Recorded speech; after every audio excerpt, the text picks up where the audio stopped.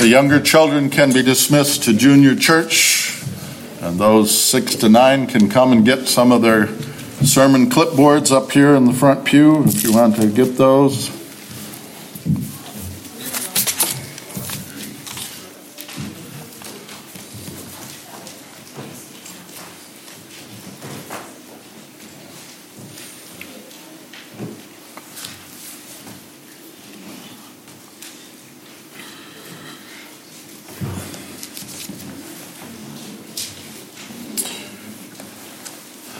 There are stages in life when we reminisce and reflect back on life. Milestones reached, anniversaries, birthdays, funerals, retirement. For me, recently working on Storyworth, the gift my children gave me and my wife to answer questions for a year, and putting together photo albums this past winter have brought back memories of people and events and participating together. And this Memorial Day weekend is a day set aside intentionally to help you remember. To help you remember some important things. The sacrifices of others from which you have benefited. The values of what's important, what's worth living and dying for. And also of faithfulness. Those events are intended to remind you and to motivate you to faithfully serve and stand for what is important. And even this morning, as we also would prepare and participate in communion, it's a reminder and a remembrance of Christ's sacrifice for us and our responsibility in light of that particular sacrifice. So in Romans 16, starting in verse 17, Paul shares his parting words, and I want to use them to share my parting words with you. And so as we think along those themes, the first thing you see in this passage is Paul writing, "I urge you, brothers, to watch out for those who cause division and put obstacles in your way that are contrary to the teaching you have learned. Keep away from them. Such people are not serving our Lord Christ, but their own appetites. By smooth talk and flattery, they deceive the minds of naive people." There are always people in the church who have their own agenda. They're more interested in their own ideas than in God's word. And so one of the patterns you see in that is they move away from scriptural authority. The standard becomes subjective. It's all experience-oriented. We don't deny people's experience, but you always have to interpret what that experience means in light of Scripture and interpret it by scriptural authority. And so Christians have to be prepared to deal with false teachers and people within the church who claim to be Christian, but who deviate in some way from an essential truth of the gospel. And so one of those essential pictures is the authority of God's word. It's our sole authority for faith and practice, and we adhere to that, even when it's not politically correct, even when it doesn't fit where society is. We stand on that authority and need to protect it. Second thing he describes there is the people are self-serving. So not serving the Lord Jesus Christ, but their own appetite. Isn't it interesting how often religion is used for self-indulgence? It's used almost to justify almost any kind of behavior sometimes. And so there becomes a focus on our own pleasure, ease, or material blessings. And so people talk about the Lord, but they don't serve him.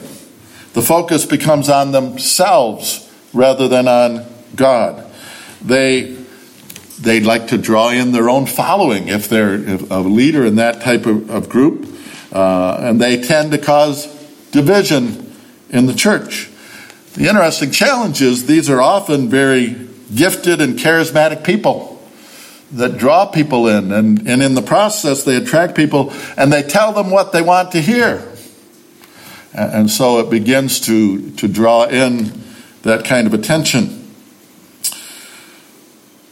But what happens in the process is a deception where there's often a focus on methodology or works rather than on grace. Often using good-sounding religious biblical language. One of those could even be the term faith. The focus comes on how much faith you have. And, if you just believe it strongly, or you can name it and claim it, and those kinds of things where the focus becomes on your faith rather than what your faith is grounded in.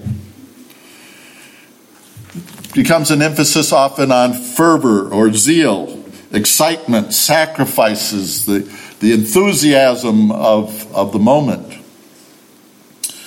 And there also becomes a focus on technique, a focus more on methodology rather than on God. If you just follow these patterns or do these things, you can get God to give you what you want. You've heard me say in the past off and on, many people look at God in prayer like a vending machine. If I just get the right price and put the right coins in and push the button, I get what I want. That's not what prayer is about. And yet, it's often certain methodologies. If you just follow this method or do this thing or repeat this thing, then you'll get what you're after.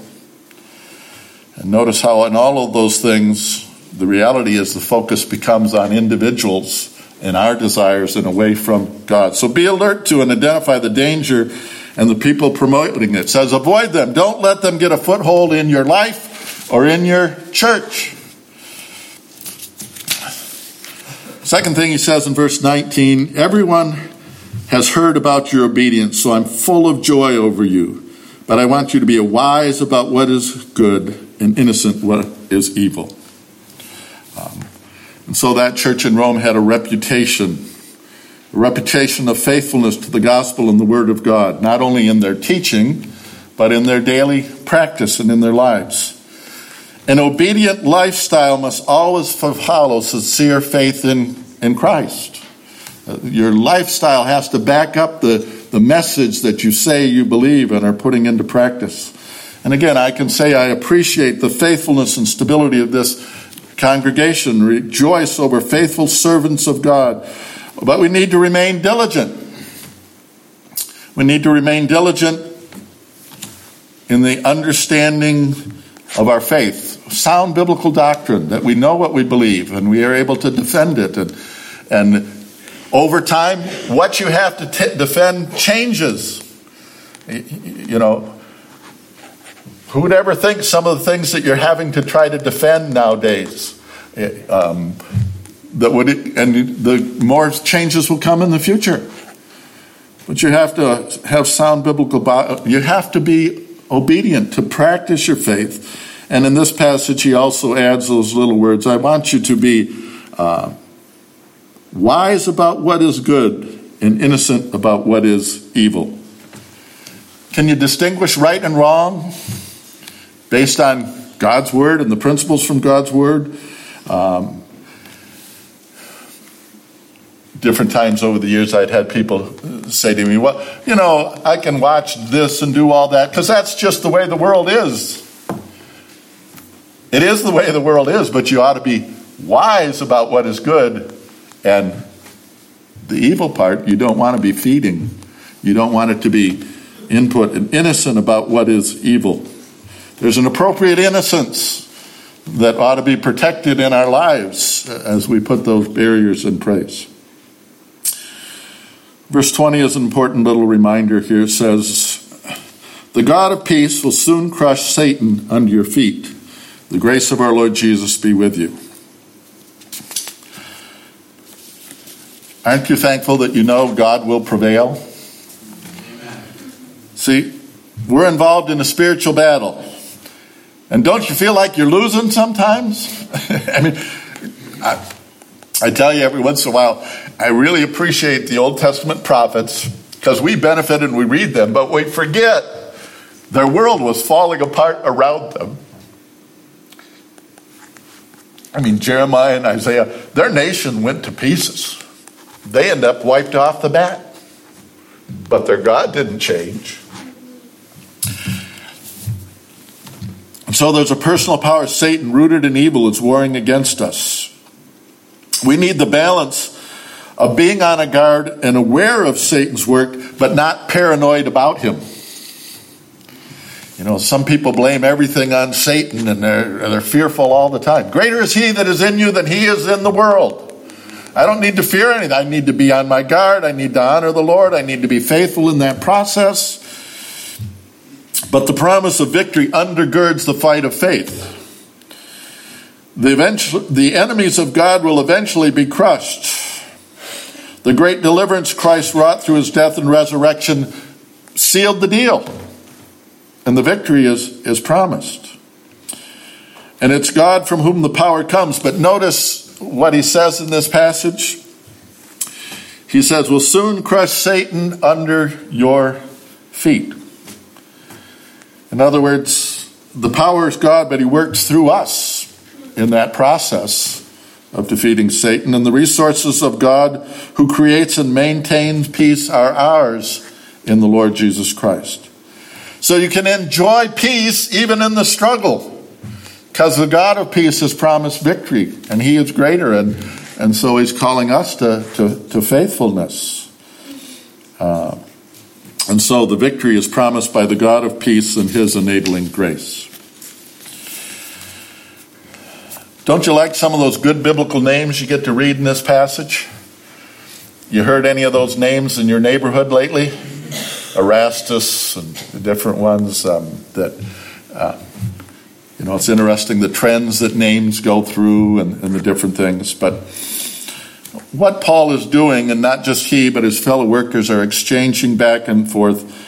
They use a simple word greeting, but it's really a thank you for being faithful fellow workers. The value of ministering together for the Lord.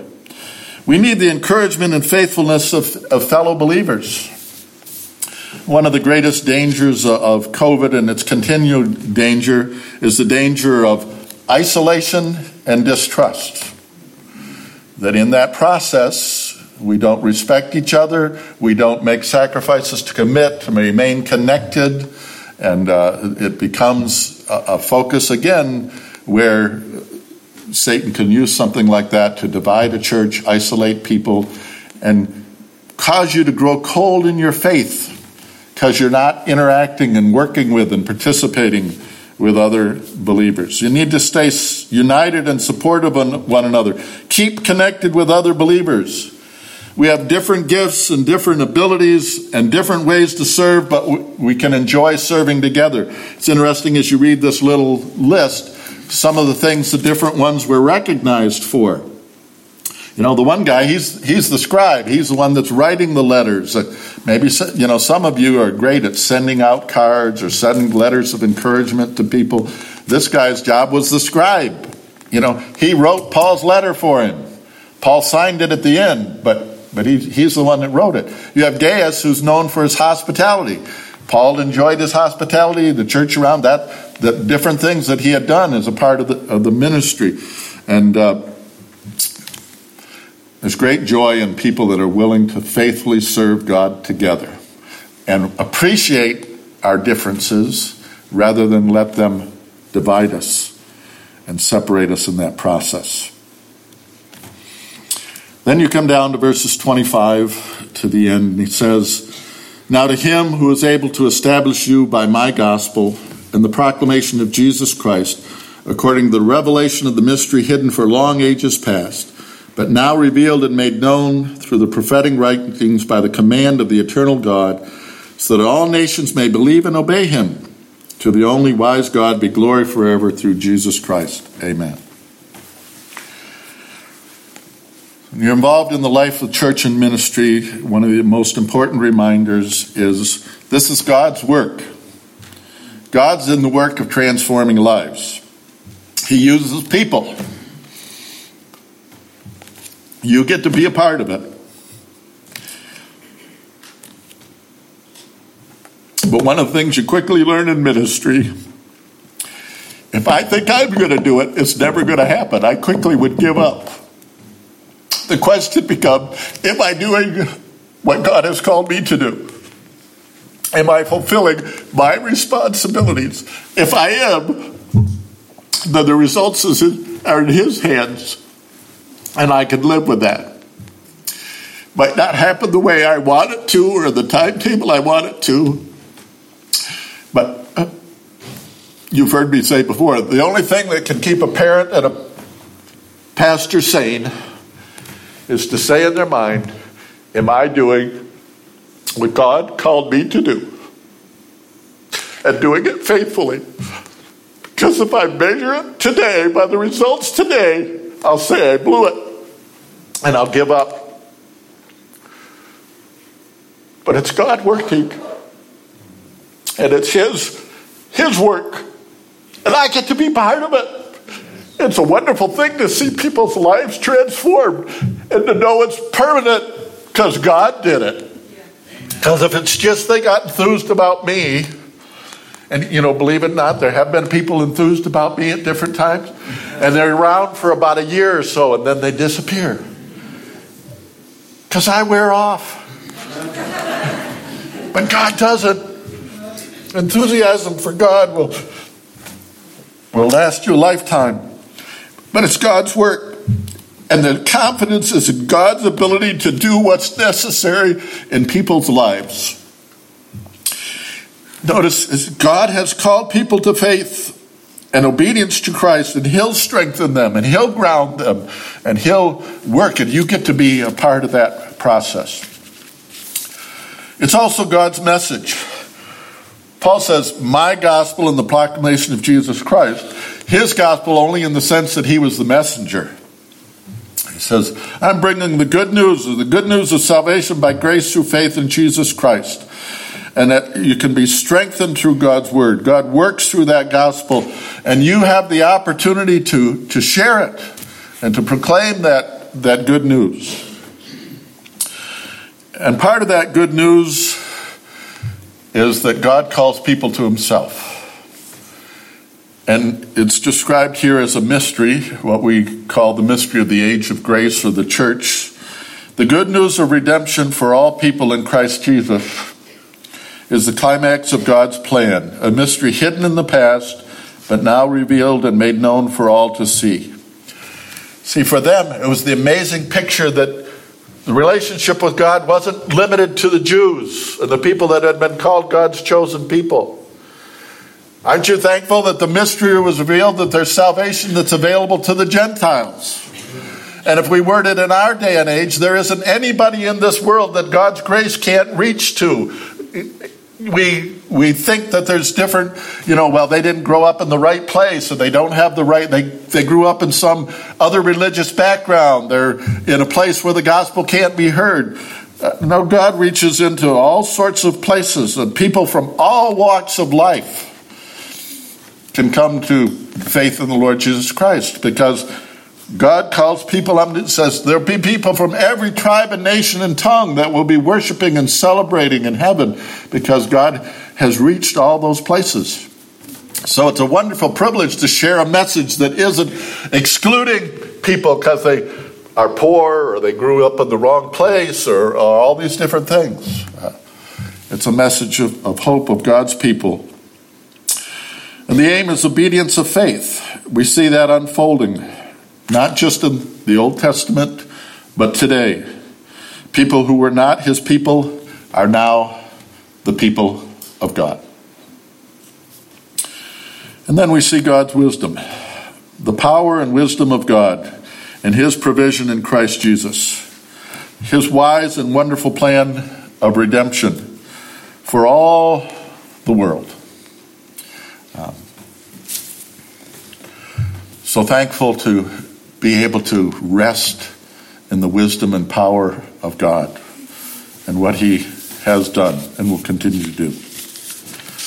See, it is God in His infinite wisdom and power that provides salvation by grace through faith in Jesus Christ.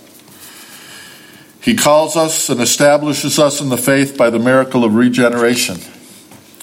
The gospel and the preaching of Jesus Christ are the means God has provided for enlightenment and understanding that the Holy Spirit uses to draw us unto Christ. God uses faithful people to share that message. Aren't you thankful for the people that shared that message with you? From Sunday school teachers to a child club worker to a pastor, a neighbor,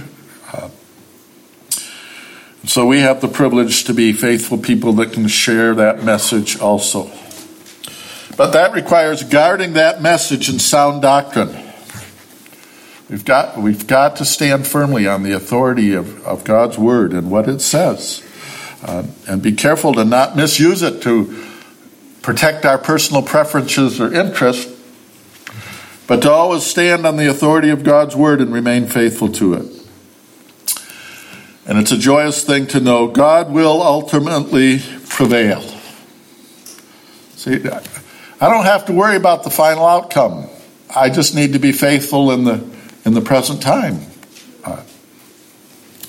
To serve, to be used, to be excited about what's going to happen. Because we want to hear his well done, thou good and faithful servant. And both now and in eternity, we'll be with one voice praising God for who he is and what he's done. And that will never grow old. That'll be a celebration for all eternity because of who we serve and who we love. Let's pray.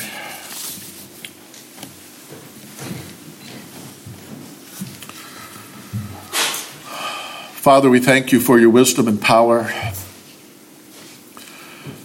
But we thank you also for your love. A love demonstrated to us that while we were yet sinners, Christ died for us.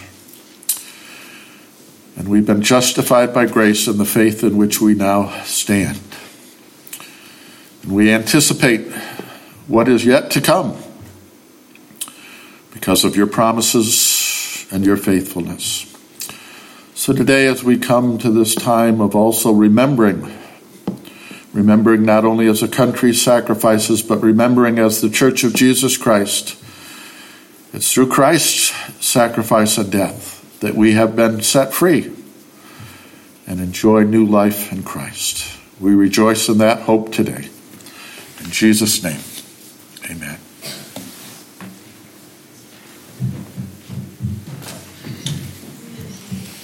Turn your hymn books to 52.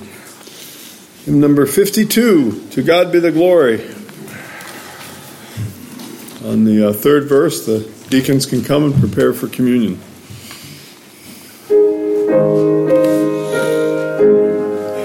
To God be the glory, great things he hath done. So loved he the world that he gave us his Son, who yielded his life an atonement for sin, and opened the life gates that all may go in. Praise the Lord, praise the Lord, let the earth hear his voice. Praise the Lord, praise the Lord, let the people rejoice. Oh, come to the Father through Jesus the Son, and give him the glory, great things he hath done. O perfect redemption, the purchase of blood, to every believer the promise of God. The vilest offender who truly believes, that moment from Jesus a pardon receives. Praise the Lord, praise the Lord, let the earth hear his voice. Praise the Lord, praise the Lord, let the people rejoice.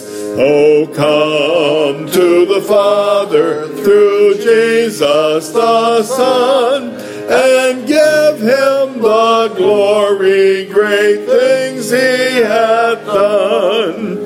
Great things he has taught us, great things he has done, and great our rejoicing through Jesus the Son. But purer and higher and greater will be our wonder, our what transport when Jesus we see. Praise the Lord, praise the Lord. Let the earth hear his voice.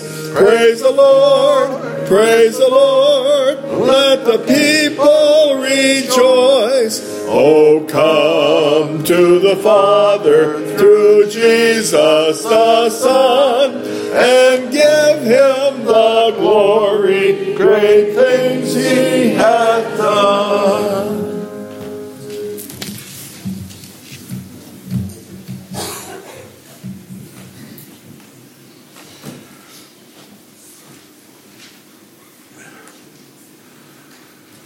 So as we come to this time, we are reminded, Jesus said, this do in remembrance of me.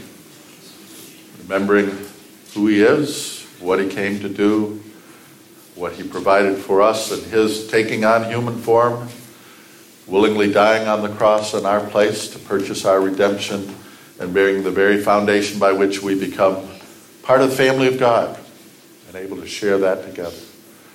So we were reminded in the scriptures to examine our heart and life. If you don't really know the Lord and Savior and aren't confident that, you shouldn't participate in this, because it's a remembrance of those who have placed their faith in Christ, what he's done for them.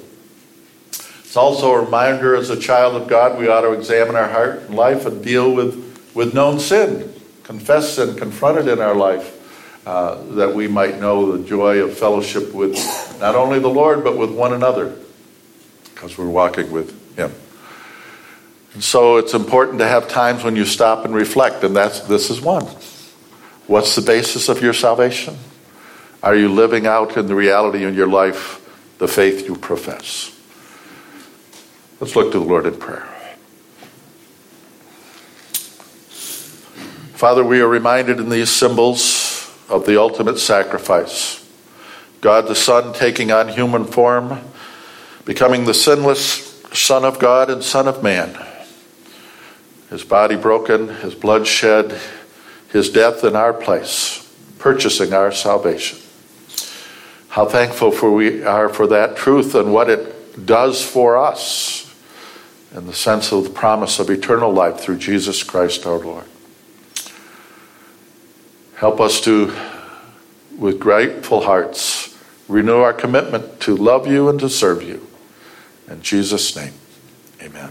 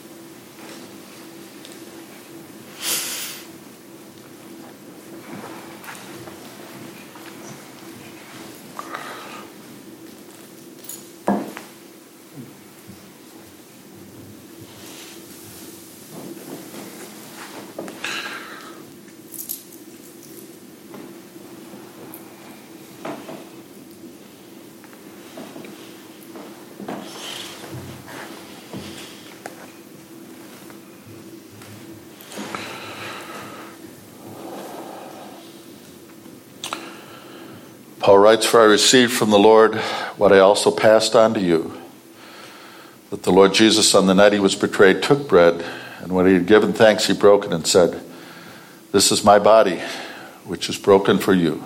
Do this in remembrance of me.'"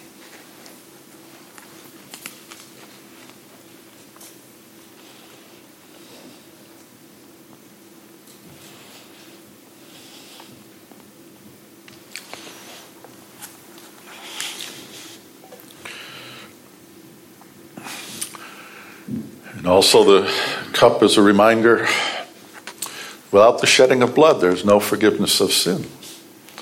That just as the Passover lamb was necessary to preserve the life of the eldest child in Israel, the death of the Son of God was necessary to provide our salvation. And he died in our place.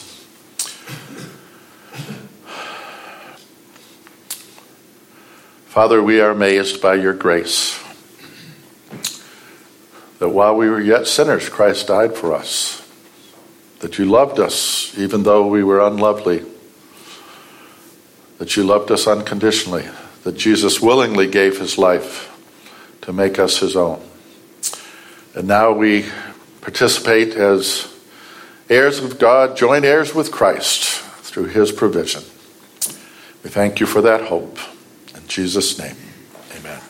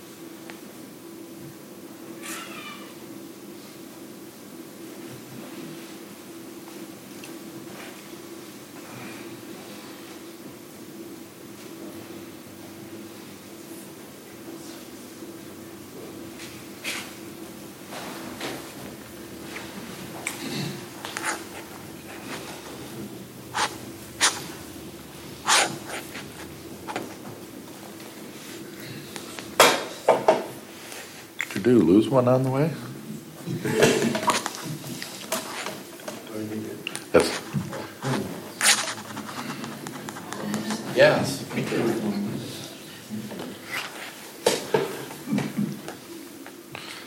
Gotta have a little humor. Yes.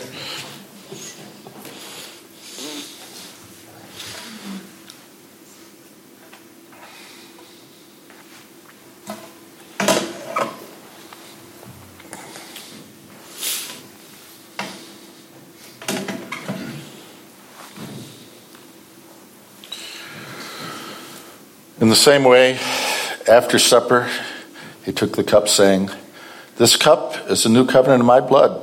Do this whenever you drink it in remembrance of me. For whenever you eat this bread and drink this cup, you proclaim the Lord's death until he comes.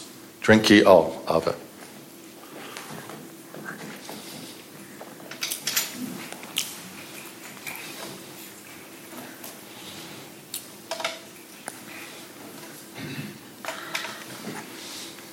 Let's stand. We're going to sing both choruses that we often sing. We're going to sing Thank you, Lord, for saving my soul. And then we're going to say, blessed be the tie that binds.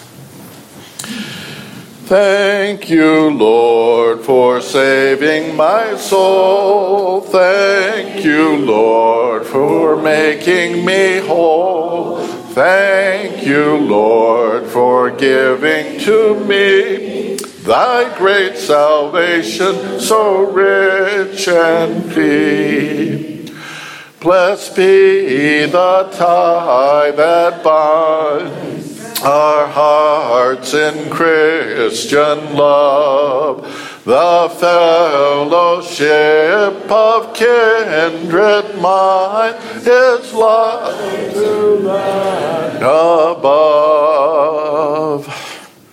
You are dismissed. Good job.